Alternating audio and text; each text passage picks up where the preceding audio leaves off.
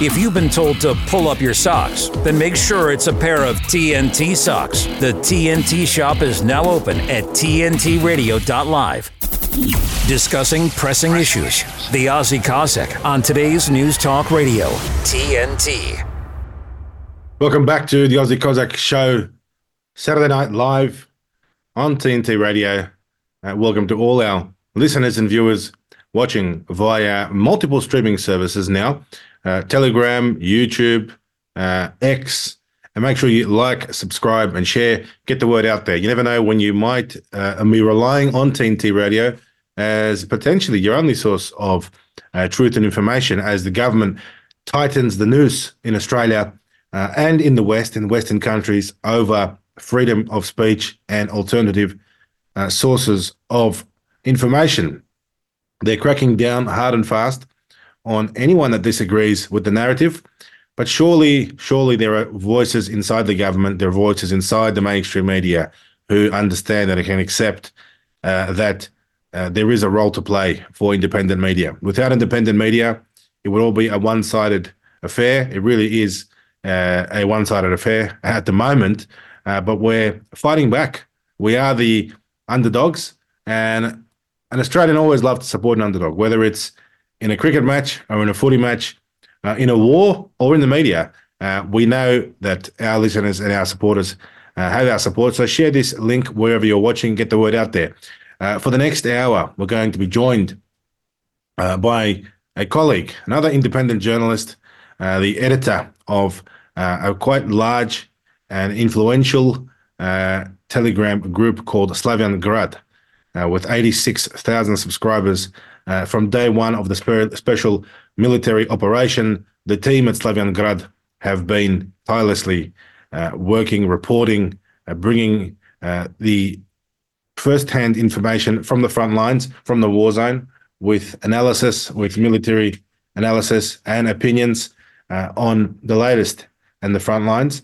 This is a very important service that is being played, and I don't think any side anticipated the rise and importance of independent media sources. This special military operation, this conflict, has changed the dynamic of war reporting, where war is played out live on your Telegram app, where you're getting live reports exactly what's going on the battlefield in many ways, in many instances, well before even official sources are receiving these reports, even before intelligence agencies of various governments know what's going on the battlefield. If you're subscribed to Telegram, and by all means check out Aussie Cossack Telegram, Slavian Grad Telegram, and I'm even told now that TNT Radio has a small but growing Telegram channel where you can go over and subscribe to. It's changed the dynamic and the nature of how we view war. Shocking scenes, especially with drone footage, especially with drones capturing battles on shocking scenes, hand-to-hand combat, and in many cases, there should be content warnings on many of the things that are being floated around. So it's important to have ethics, even towards the enemy. And in this case, of course, the Russians don't really consider the Ukrainians as enemies. Vladimir Putin this week in his address talked about the Ukrainians as being a brotherly nation, as this being a civil war.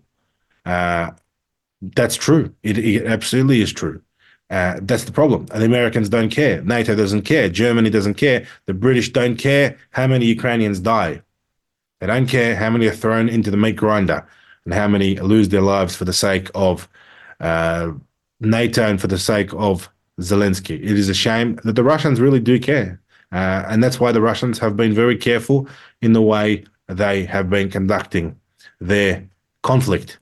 So at the end of the day,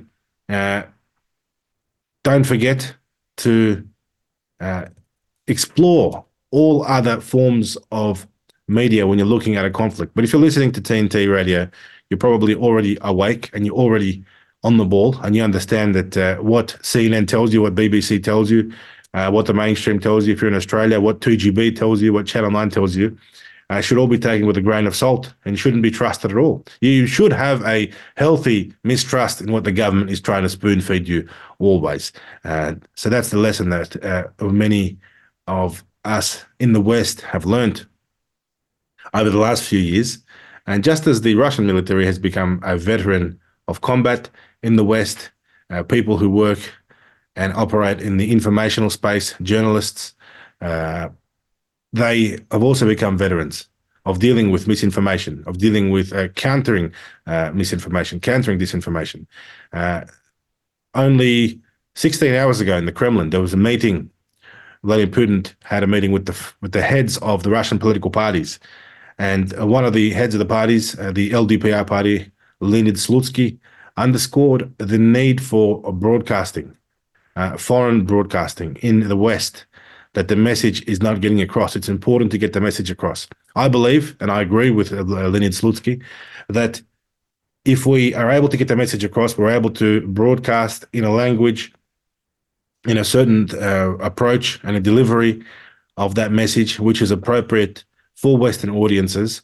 That is how we will achieve peace, because peace will come when the weapons will stop flowing to Ukraine. Peace will come when the money will stop flowing to the Nazi regime in Kiev. Then both sides, the Ukrainians and Russians, will sort out their differences and live happily ever after, because it is an internal affair. This is a country that was part of Russia for hundreds and hundreds of years, and there have been many attempts by different powers, for example, the Germans, to also rifle up the Ukrainian nationalism in the 1940s. Many Ukrainians joined SS, German Nazi divisions. And this is the same sort of thing, the same type of approach that NATO is having towards the Ukrainian population, who has been captured and brainwashed and enslaved by a Nazi government.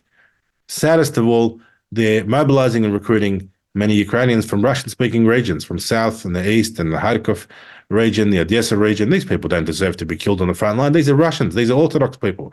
And that's why Russia has been so careful and so restricted in its use of military power, which of course it has, but it doesn't use it. And that's when you know Vladimir Putin is a gentleman.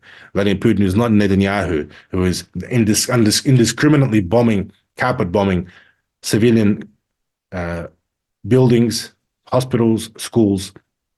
Vladimir Putin is doing everything possible to preserve life.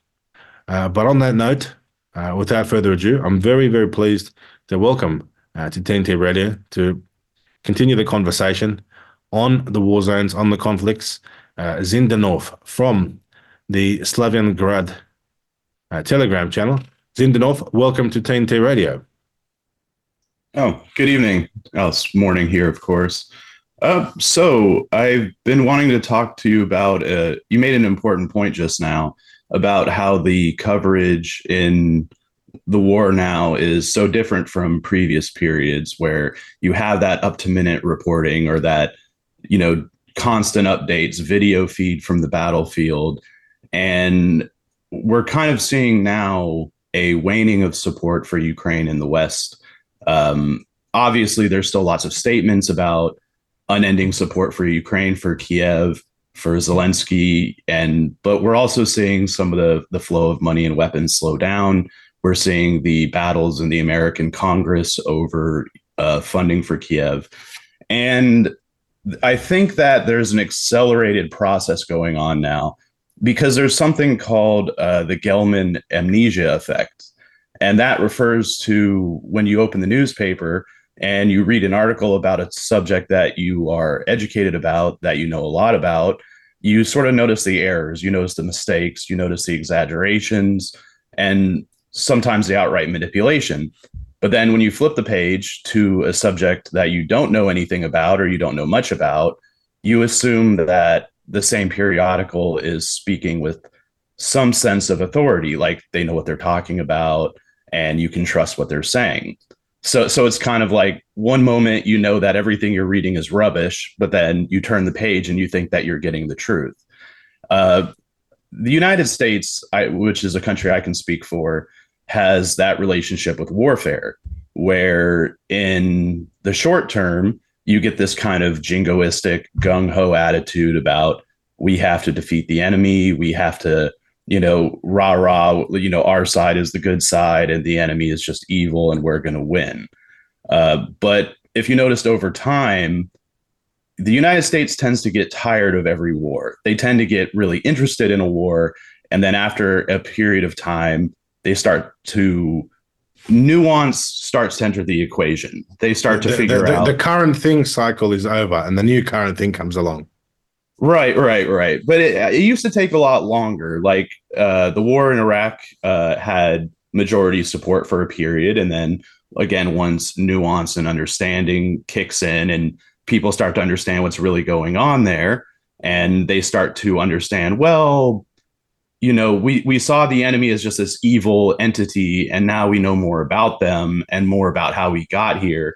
And now we're not feeling so gung-ho about this anymore. And you see even the support for the conflict in Afghanistan. I mean, it went from, post 9/11, 90+% support for invading Afghanistan and for military conflict there. It took a while. I mean, almost 20 years later, when the Taliban took over Afghanistan again, people were almost, even if people were upset, they were like, we're not going back in. We're not going to fight that conflict anymore. We're done. And, support for any kind of military action in Afghanistan dropped below 50% years before that even happened. Now, this is happening at a very accelerated pace in Ukraine, where suddenly, again, it went from a time where most Americans probably couldn't point to Ukraine on a map to a period where now I think most people are starting to really understand what's going on. So you're seeing public support for funding bills for Ukraine start to lose a lot of interest. It starts basically all of that public support is starting to wane. Even if the political class is still saying, hey, we have to back Ukraine, the people are kind of backing off. Again, it's sort of, once Americans are faced with any level of nuance, they tend to lose their desire to, just see the enemy as this evil entity that needs to be destroyed. And I think it is because of the day-to-day reporting, the video feed from the battlefield, that this process is accelerating. It's not going to take 20 years like it took in Afghanistan or the 5 to 8 years that it took in Iraq. I mean, it's happening within a couple of years. So, and I also think that the timing of the conflict between Israel and Palestine has also sped up this process because, Americans are a little more familiar with the Israeli-Palestinian issue. I mean, there's plenty of uneducated people out there who don't know much about it, but I think, people on both sides take a nuanced approach. Of course, at Slaviangrad, we oppose imperialism, we oppose colonialism, we definitely stand for the people of Palestine. Well, it's 100%. It's to the point where American patriots or government opinion makers and analysts, even they are forced to concede that the unprecedented amounts of U.S. military aid in terms of weapons, shells, and military equipment are now to the critical point where they're actually draining the United States' own military capabilities. So it's one thing where they were giving secondhand tanks and Bradleys and old equipment from NATO stockpiles that they had. But now it's to the point where the war has expanded so much. A front line, which is the biggest front line ever since 1945 in Europe. But the Americans are actually feeling the impact of the war on their own military. Of course, that's great news for the American military-industrial complex. I mean, they're laughing.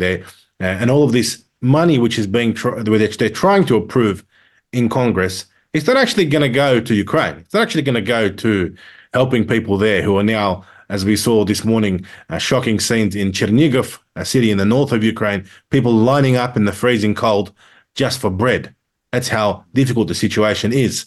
But the money which is being approved through Congress, or being blocked now, should I say, by American patriots, notably from the Republican side, this money doesn't go to Ukraine. This money goes to the American military-industrial complex, the big corporations, the large and powerful weapons manufacturing companies, to replenish their stocks, to provide more weapons, more contracts at inflated prices, and that's the name of the game. It's all a big business. The current Right. request before the House includes $105 billion in security assistance for Ukraine, Israel, Taiwan, and the United States southern border. So then the chunk of that, the majority is $61 billion for Ukraine. In comparison, only $6.4 billion is being earmarked for the US border operations. So how do American patriots, I'm sure you consider yourself an American patriot, how do they react to an attempt by pro-Ukrainian, pro-Zelensky actors in Washington to send 10 times more money to defend Zelensky's border than the United States is prepared to spend defending its own border on the south? And that is a major problem. Mm-hmm. Yeah, I mean, obviously that makes people very upset. I do remember the political wrangling over the border wall funding. And regardless of how you feel about Trump, regardless of how you feel about the effectiveness of a border wall, or if you think that's a moral or ethical thing to do, I distinctly remember them considering $8 billion of funding to be something that was ridiculous. I remember them actually saying that, oh, if we appropriate this $8 billion, we're going to have to make painful, horrible cuts to the rest of the budget, and that this money just doesn't exist, or, we're going to have to, cut necessary services to the bone to fund this $8 billion. I mean, originally he wanted 20 billion. They pared it down to 8 billion. And then I think they didn't even spend anywhere near that, but they were, crying and shouting about how much money this was. And then it's, oh, here's $100 billion for Ukraine, Israel, and Taiwan. It makes people stop and think, which is... Well, with the United States presidential elections coming up in 2024, it'll be interesting for us to discuss where do the different presidential candidates stand. Because there's much talk about, in Russia, I can say confirmed from first-hand basis, that a lot of Russians are hoping that once they get rid of Biden, things will improve. But we'll continue that conversation. Don't go away. Stay tuned right after this break on TNT Radio. You should hear what Ross Cameron is talking about. I see there's a new trend taking place, sweeping the internet, of what they're calling sort of technology naked walks, where you go for a walk without your iPhone, without a headset, and just alone with your thoughts. Apparently some people are finding it quite emotionally taxing, but subsequently liberating. Certainly I find if I get into a motor vehicle with a teenager, it's a matter of seconds before there is a request for usually the latest Taylor Swift song or some other form of electronic stimulus. We are a generation apparently trained for a very short concentration span and a desperate need for digital company. Ross Cameron on today's News Talk Radio, TNT. The Light is Britain's far-right conspiracy theory paper spreading hate and vicious lies. No, that's what the BBC say. The Light is the only national newspaper bringing you the real news and informed opinion on what's really going on today. You can subscribe, order copies, submit articles, and read back issues on our website, thelightpaper.co.uk, and see for yourself why the establishment are so worried about the uncensored truth getting out to people every month. The Light Paper. Not far right, just right so far. thelightpaper.co.uk. Internet. A stream online. TNTRadio.live. Today's News Talk Radio, TNT.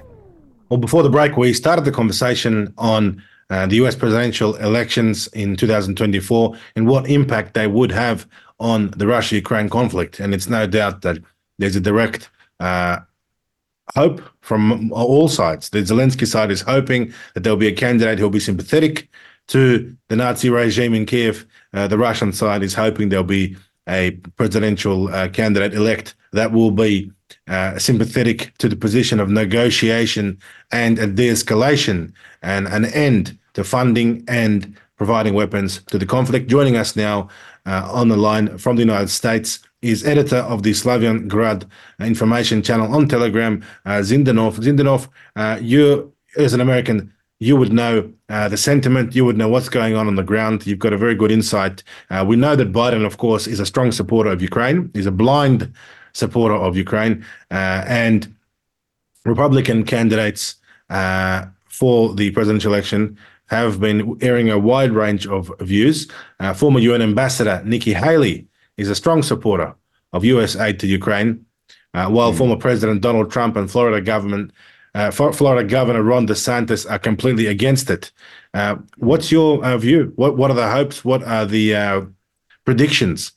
Which candidates are for a continuation of the Nazi regime in Kiev, and which are for peace, stability, and negotiated settlement out of the conflict? Right. Well, as you mentioned, Nikki Haley and the neocon set are very much for an escalation. There's definitely a hope that Trump, which is the obvious frontrunner for the Republican Party, is going to resist any more funding for Ukraine. And I don't put my specific faith in any politician, but I do see that if a Trump victory would not necessarily mean for example, would not necessarily mean a principled stand against funding for Kiev, so much as it would mean it would be a complication in the political system. And that's sort of like what we're seeing in the Republican Party right now, where they're not really taking so much of a principled stand against supporting Kiev. It's more of political gamesmanship, but that political gamesmanship, I think, does have the positive effect of slowing down this war machine. I think that, and sometimes when American voters, go to the polls, they will vote for an upset candidate, especially if they're unhappy with what's going on. They'll vote for a candidate that they know will be kind of like a Molotov cocktail they can throw into the system. And I think that all of this politics, it sort of gums up the works and slows things down quite a bit. And we're seeing that now with these funding bills for Ukraine and Israel and Taiwan. It's definitely the political gamesmanship sometimes can have a positive effect if you don't like what's happening. So, I mean, obviously, on the other side, you have Biden and the Democrats who I think are all in on Ukraine. But recently, a point was made that, in a sense, if, let's say, the Democrats were able to come to an agreement with the Republicans and get Ukraine its money, before the Christmas break, which they ended up failing to do. But let's say they had accomplished that and Ukraine continued to fail on the battlefield, that would actually hurt the Democrats in the next election, because now the failure, the money spent combined with the failure would now be a political argument that the Republicans could make in the next election. Whereas by not working with the Republican Party and allowing the funding for Ukraine to fail before the Christmas break, now they can go into the next election saying, well, Ukraine's failing on the battlefield, but it's because the Republicans didn't support them hard enough. And so, again, you can see how principles almost kind of take a back seat to political gamesmanship a lot of the time. I mean, it's just politics. I mean, it's an unavoidable aspect of the system. So I do probably come off as pretty cynical about the political process, and it's hard for me to stand behind any politician. But there's clearly people who it will be better for the world to get into office, regardless of even what their principles are. If you look at it from a Machiavellian standpoint, somewhat, I definitely think that, Trump is the obvious front runner for the Republican Party, and him getting into office would massively slow down the war machine, at least in Ukraine. I'm not 100% sure where he would stand on, say, funding for Israel. I'm pretty sure he's pretty much all behind that, unfortunately. And I don't think, obviously, I think he's made statements recently about the Palestinian people, but I think that he has far more of an intrinsic support for Israel that I think will ensure that Israel gets their money and weapons, while maybe Ukraine will completely fall into the back seat. And well, that's interesting. I'll stop you there. That point you bring up, Trump had lost a little bit of support. I know in political circles around me, people that previously were quite sympathetic to Trump, they were disaffected with his support of Israel. But if you were looking at the position from a Russian position, it's not too bad, because the more Trump supports Israel, I mean, how does that support translate to actual reality, actual measures? That the measures of support would be more money for Israel, less money for Ukraine, more weapons for Israel, less weapons for Ukraine. The priority for funding and support to Israel, political support to Israel, military support to Israel. So without being cynical and without trying to sound unsensitive to the needs and the plight and the tragic circumstances which the Palestinian people find themselves in, it appears that Donald Trump's support to Israel would be very, very detrimental to the interests of the Zelensky regime, in a way. Am I correct in that thesis? Yes, yes. And also, like I said, you know how the political gamesmanship occurs. I mean, the more Trump supports Israel, I mean, that would probably mean the less the Democrats would support. I mean, the Democrats will probably always support Israel, but again, it becomes a political football. Like, Trump supports Israel, that makes the Democrats take a more nuanced position on Israel, at least temporarily.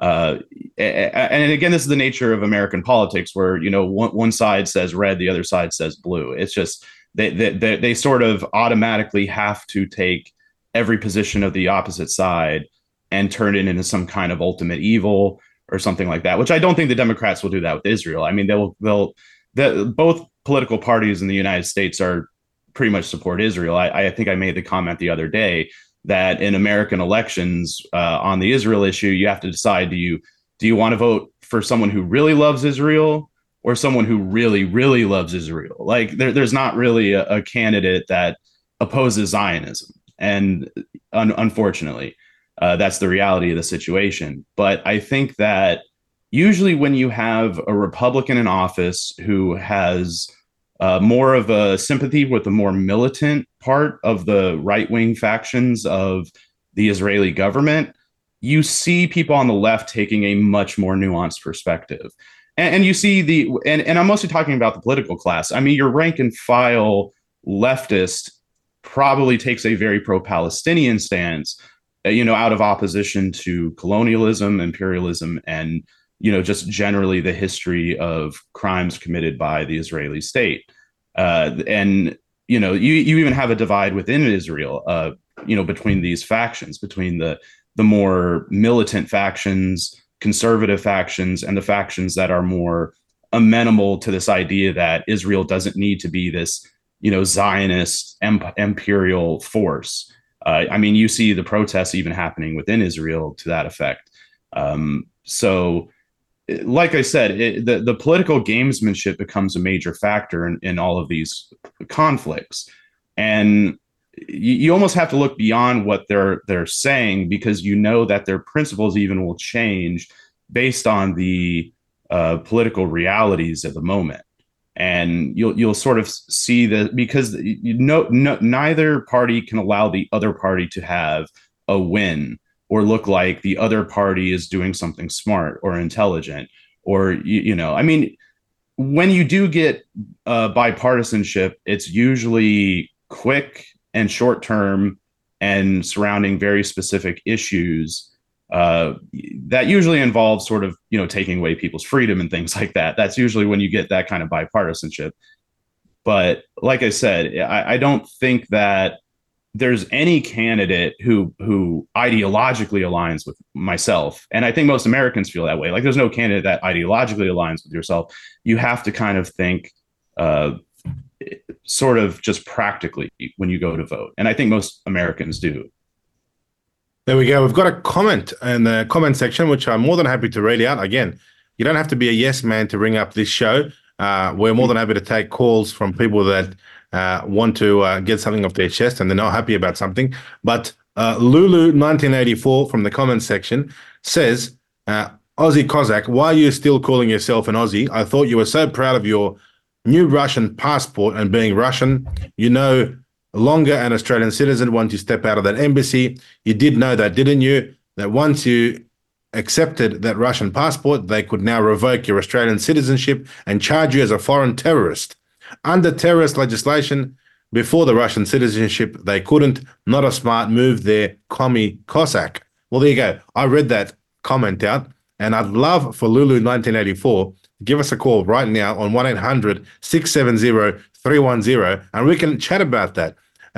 If you, Lulu, if you stand by your words and you're not just a couch warrior sitting there behind a keyboard, give us a call. Let's talk about it on the air, and you can face the man you call Commie Cossack. I'm very friendly. I don't bite, and I'm more than happy to listen to your views and why do you think I should be charged by the Australian government with foreign terrorist offences under terrorist legislation. Zinderneuf, this is the craziness that we've got in Australia now. I was given Russian citizenship 2 months ago by order of the Russian President Vladimir Putin, and ever since then, there seems to be a faction in Australia of people that think that now that I'm a dual citizen, it's appropriate to revoke my Australian citizenship. And look, as an American, what do you make of all of this, what's going on here in our situation in Australia? Well, I didn't want to speak for you, but I mean, when the first part of that question where he says, like, why are you still calling yourself Aussie? I mean, you are Australian. And I mean, it's obviously a part of who you are. I mean, like, I'm still an American. I mean, I definitely disagree with my government. I definitely, oppose what my government's doing. I've made it a big part of my personal existence to oppose what my government is doing every single day. And I'm still an American. It's still a part of who I am. And I think that, in both of our countries, I mean, we hope to affect positive change within our countries. We both hope to change the minds of people within our countries. And I feel like it's a pretty ridiculous comment, but it's the internet. I mean, we get the commie label a lot to a Slavian grad, which some of that is the fault of some of the imagery, not going to lie. Well, look, we spend the whole first part of the program talking about the fact that, I'm a monarchist and I love the Russian Empire. Now they're calling me a commie Cossack. I mean, how can a Cossack even be a commie? I mean, Lulu doesn't know history, that the commies actually wiped the Cossacks out. But anyway, we've got another couple of questions in the comment section flying in. Shout out to Nagasaki Nightmare in the United States. He says, Aussie Cossack, thanks for the shout out to Slavian Grad. Assyrian Truther says, nice to see you back. Quite a few people tuned in on YouTube watching. And Paul Petit, one of our old regular listeners, says, Simeon is an Australian. Thank you very much for all your support in the comment section. One of our callers has called through. I'm not sure if it's Lulu. You're listening to TNT Radio. How can we help you? Hello. Hello. Welcome. Hello. It's Liz from Melbourne. Liz from Melbourne. We were expecting Lulu, but it's Liz from Melbourne. Liz, lovely to hear your voice. How are you? Yeah, I'm really good, Simeon. How are you? Excellent. Did you hear that commentary from Lulu 1984? What do you think of what she said? That the Aussie Cossack should be charged with terrorist offences and have his Australian citizenship revoked? You know what? She probably listens too much to the mainstream media, which, the sheep will do. It's just ridiculous. One of the things I wanted to just say that has been omitted with the American politics, what about RFK Jr.? I heard that RFK Jr. was planning to do a trip to Australia. There's been a few American so-called stars that were supposed to come to Australia. One of them was Trump Jr., RFK Jr. There was speculation that maybe even old mate Tucker Carlson might actually fly to Australia. And I have to say this, that I've heard from the grapevine, the Bush Telegraph, that the organisers of those events were selling tickets, some tickets as much as 2,600 Australian dollars for so-called VIP seats to see these VIPs like RFK Kennedy Jr., JFK, RFK, I'm not even sure what his correct name is. RFK. So, and some of these tickets being sold for huge amounts of money. And in fact, some of my listeners have complained saying that the organisers have been very difficult. So if you're the organiser of that concert, or not that concert, those tours, I'm not going to name you on the air, but you know who you are. You know who you are. And if that is the case, if these American stars are cancelling or postponing, well, just refund those Australians who were willing to support your event to pay $2,600 for some type of exclusive VIP ticket where you get to sit in the front row as opposed to the back row or have a 5-minute handshake with them. A little bit outrageous, isn't it, Liz? Oh, it's just ridiculous. It's like what they did to David Icke. You know, he was about to come out to Australia, one-man show, called him, you know, anti-Semitist and didn't let him come through. He had a sold-out concert in Australia, just a one-man, you know, guy that's just talking about everyday events.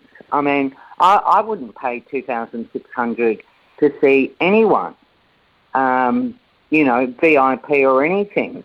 That's where I just think mainstream media, this Lulu, whatever she said about you, is just ridiculous.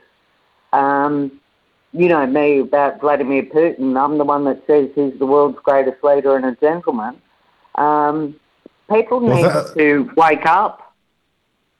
Very good, Liz. Look, it's great to hear your opinion, and I'd love to hear Liz from Melbourne and Lulu have a little debate on the air. And it's good that a local mum from Melbourne named Liz is always willing to ring up the show and defend the Aussie Cossack. Thank you very much, Liz. We'll leave it there and we'll get back to our American guest, Zinderneuf from the United States. There you go. An Aussie mum from Melbourne named Liz Zinderneuf has rushed to my defense. It's a great feeling to have such good, loyal and active listeners, isn't it?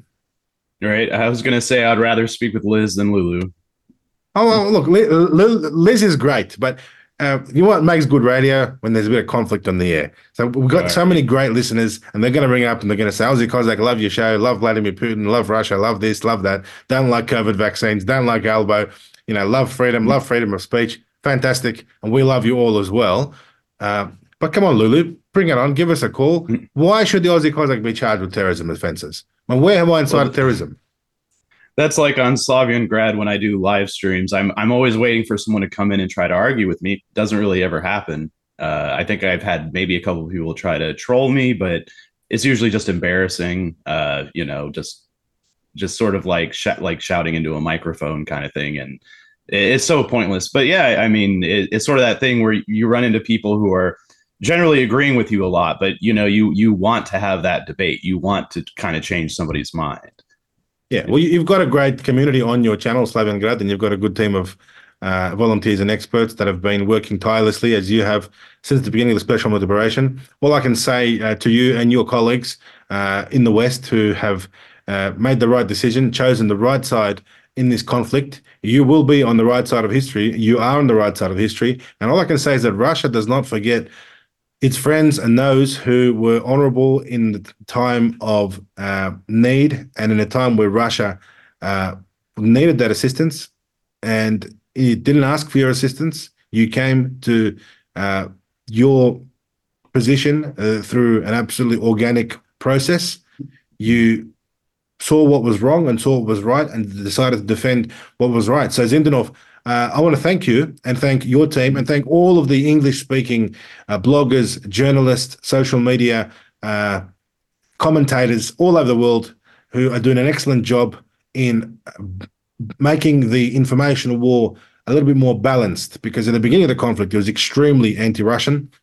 I think now we're at a position where the tide is turning. The world is waking up to the fact that Zelensky is a Nazi and he needs to go. Thank you, Zinderneuf. You're listening to TNT Radio. We're going to be back after the break. Stay tuned with Sean Ambrose, who's an Australian veteran, and he's got some very strong words to say about the deployment of Australian Navy overseas. You're listening to TNT Radio Saturday Night Aussie Cossack. Don't go away.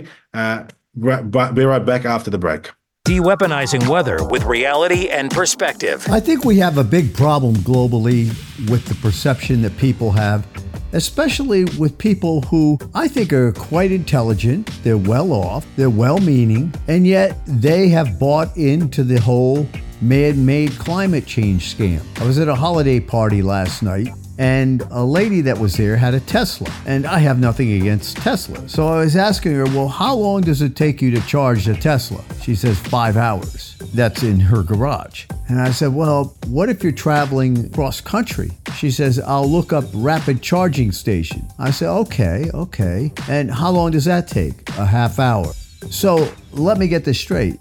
You have to plan your trip so that you will stop for a half hour at charging stations. You have to go look along the route. I mean, I travel across the United States all the time. It takes me 3 minutes to fill my tank for 400 miles, not a half hour to recharge it. And what's interesting is it's tough enough to figure out which hotel to stay in as opposed to trying to find a charging station. But if you have a lot of money, that's fine. But things got sort of sticky at the end of the party, to a point where my wife actually grabbed me and said, "Come on, let's go." When the lady said to me, "Well, I'm doing my part to stop CO2 from warming the atmosphere."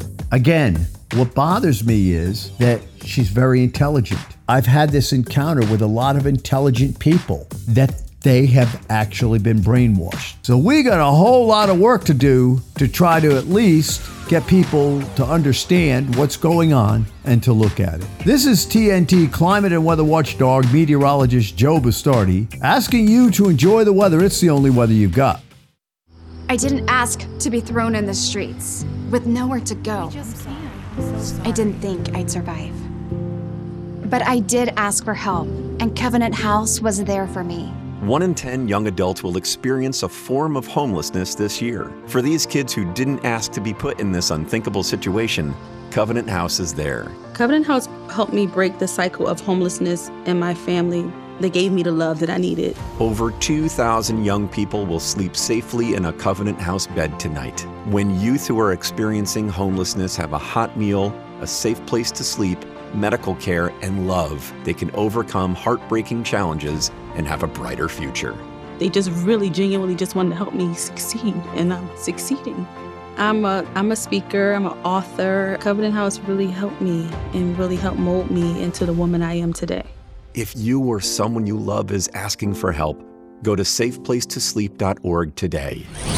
You're with the Aussie Cossack on today's News Talk Radio, TNT. Well, if there's one profession in this country, in Australia, that has the right to send our diggers to war, to send our troops to war, to send Australian Navy ships to war, to deploy them to conflict zones, it's those people that actually are the ones that end up going there, the ones who end up fighting in the wars, they end up being wounded and dying or coming home back to Australia with PTSD and mental health issues. It's the veterans. The veterans are the ones who should have their say. And unfortunately, in all of this argy-bargy and this talk and this rhetoric in the news in the last few days of whether or not Australia should commit to another war, what can I say? We've already got Australian troops in Europe training Ukrainian conscripts. We've got Australian AWACS surveillance aircraft flying around Europe, supposedly monitoring humanitarian aid. I mean, what a load of bollocks. Who's supposed to believe that? We've got plenty of Australian mercenaries on the ground in the Ukraine getting killed. And I've talked about it before. Do not go there.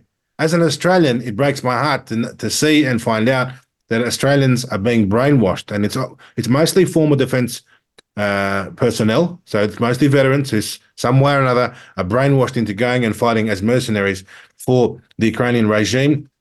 And I have spoken about that. And in an effort to save their lives, I have said that I'm willing to offer myself as an exchange, as a prisoner exchange, should a mercenary from Australia be captured.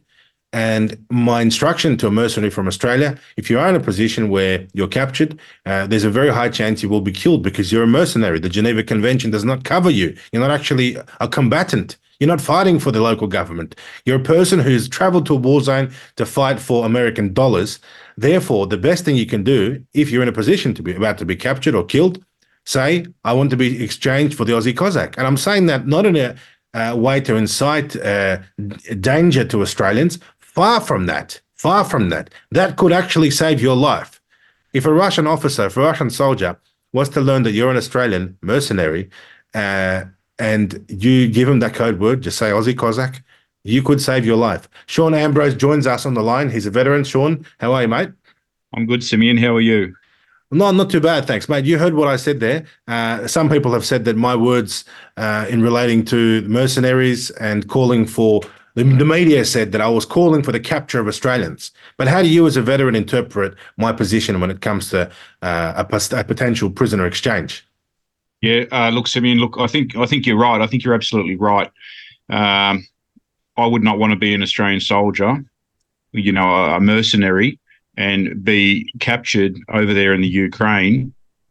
And because I can tell you where they're going to end up. They'll end up in a gulag in Siberia or somewhere, and that's after they've been interrogated.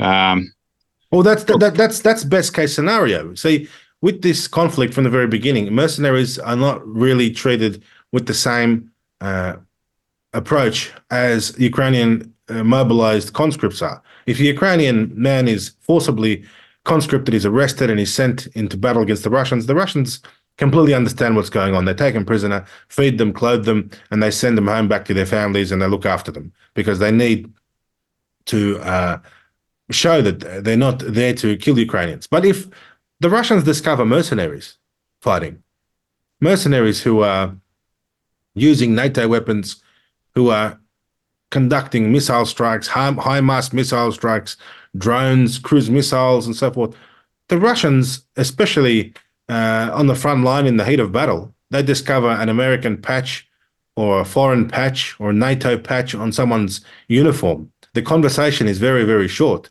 and it won't be in English or in Russian. It'll be in the language of Kalashnikov. You're right, Simi. I'm saying that as a very polite way of saying, do not do it.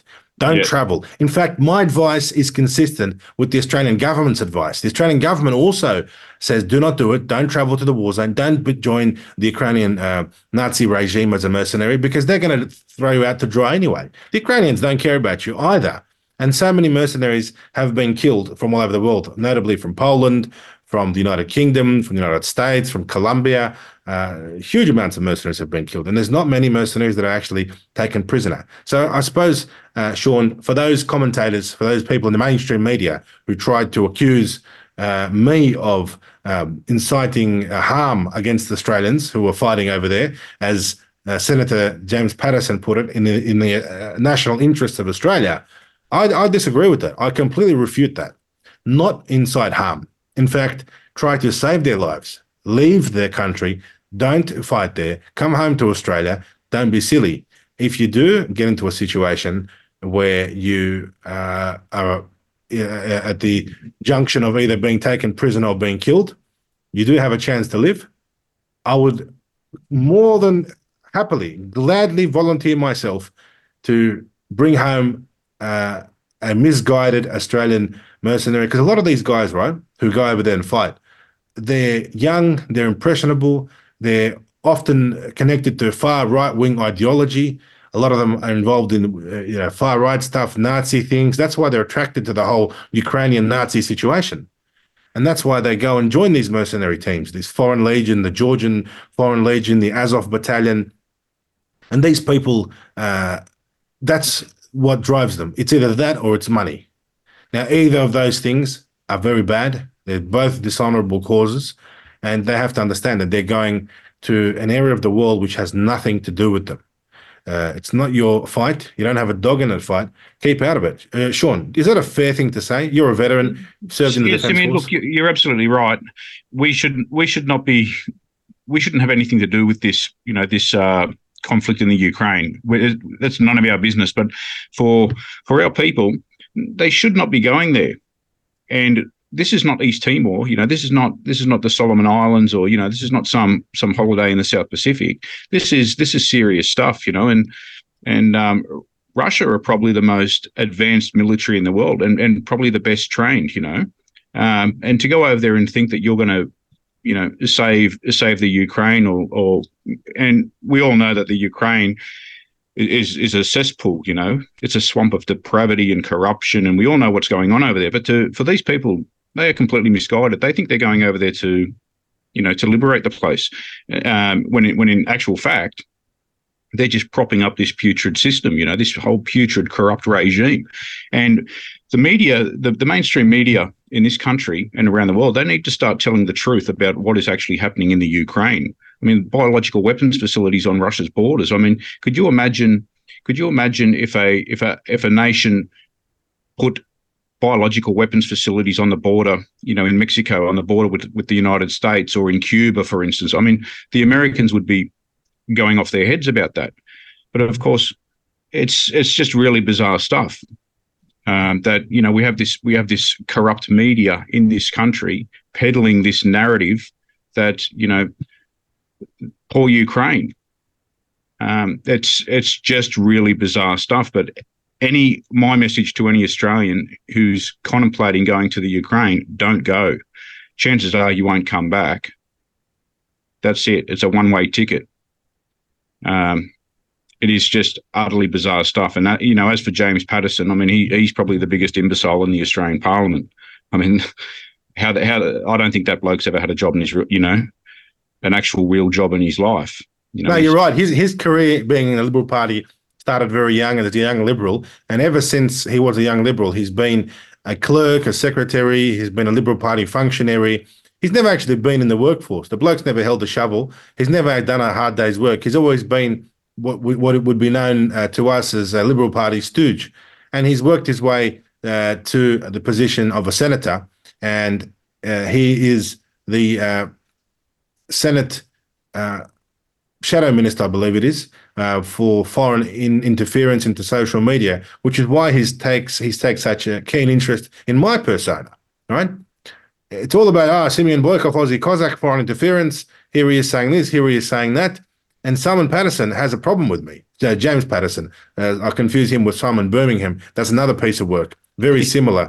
And David Van's another one, Senator David Van from Victoria. And hasn't he gone quiet since being accused of sexual assault in Parliament? He's just disappeared off the radar. So all of these characters, they all have something in common. They all support Ukraine and they all hate Aussie Cossack. Now, going back to what this character Lulu was saying in the comments, that I should be charged with some terrorism type offences and have my Australian citizenship revoked.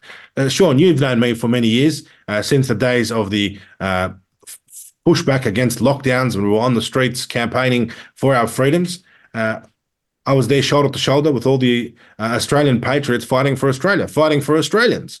Now, all of a sudden, they want to say, I'll revoke his Australian citizenship because he's sympathetic to Russia. Well, what do you make of that, Sean?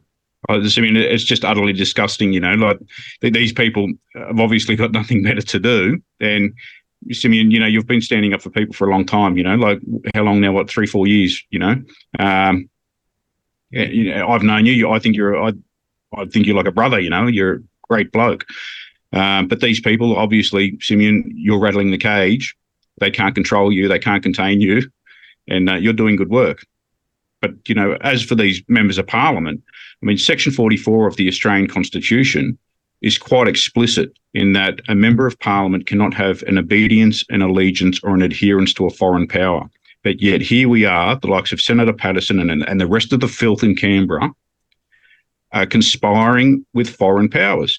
The World Economic Forum, the World Health Organization, the United Nations would by definition constitute a foreign power. Well, there you go. That's a good point. Senator David Van, been to Ukraine. He's been there, photographed in Ukrainian military uniform with Ukrainian insignia, which looks suspiciously similar to the insignia of the Western Ukrainian SS Galicia division. It was later then found out that insignia is a Ukrainian unit which has its insignia based on that division. So still very clear links to Ukrainian military, Ukrainian Nazis. This is an active Australian senator dressing up in foreign combat fatigues, wearing foreign patches in a foreign war zone. He was even criticised by his own government, saying you weren't authorised to travel there. And he said, I went on, travelled off my own bat. He goes there. He then asks for more Bushmasters, for more weapons, for more 777 artillery systems.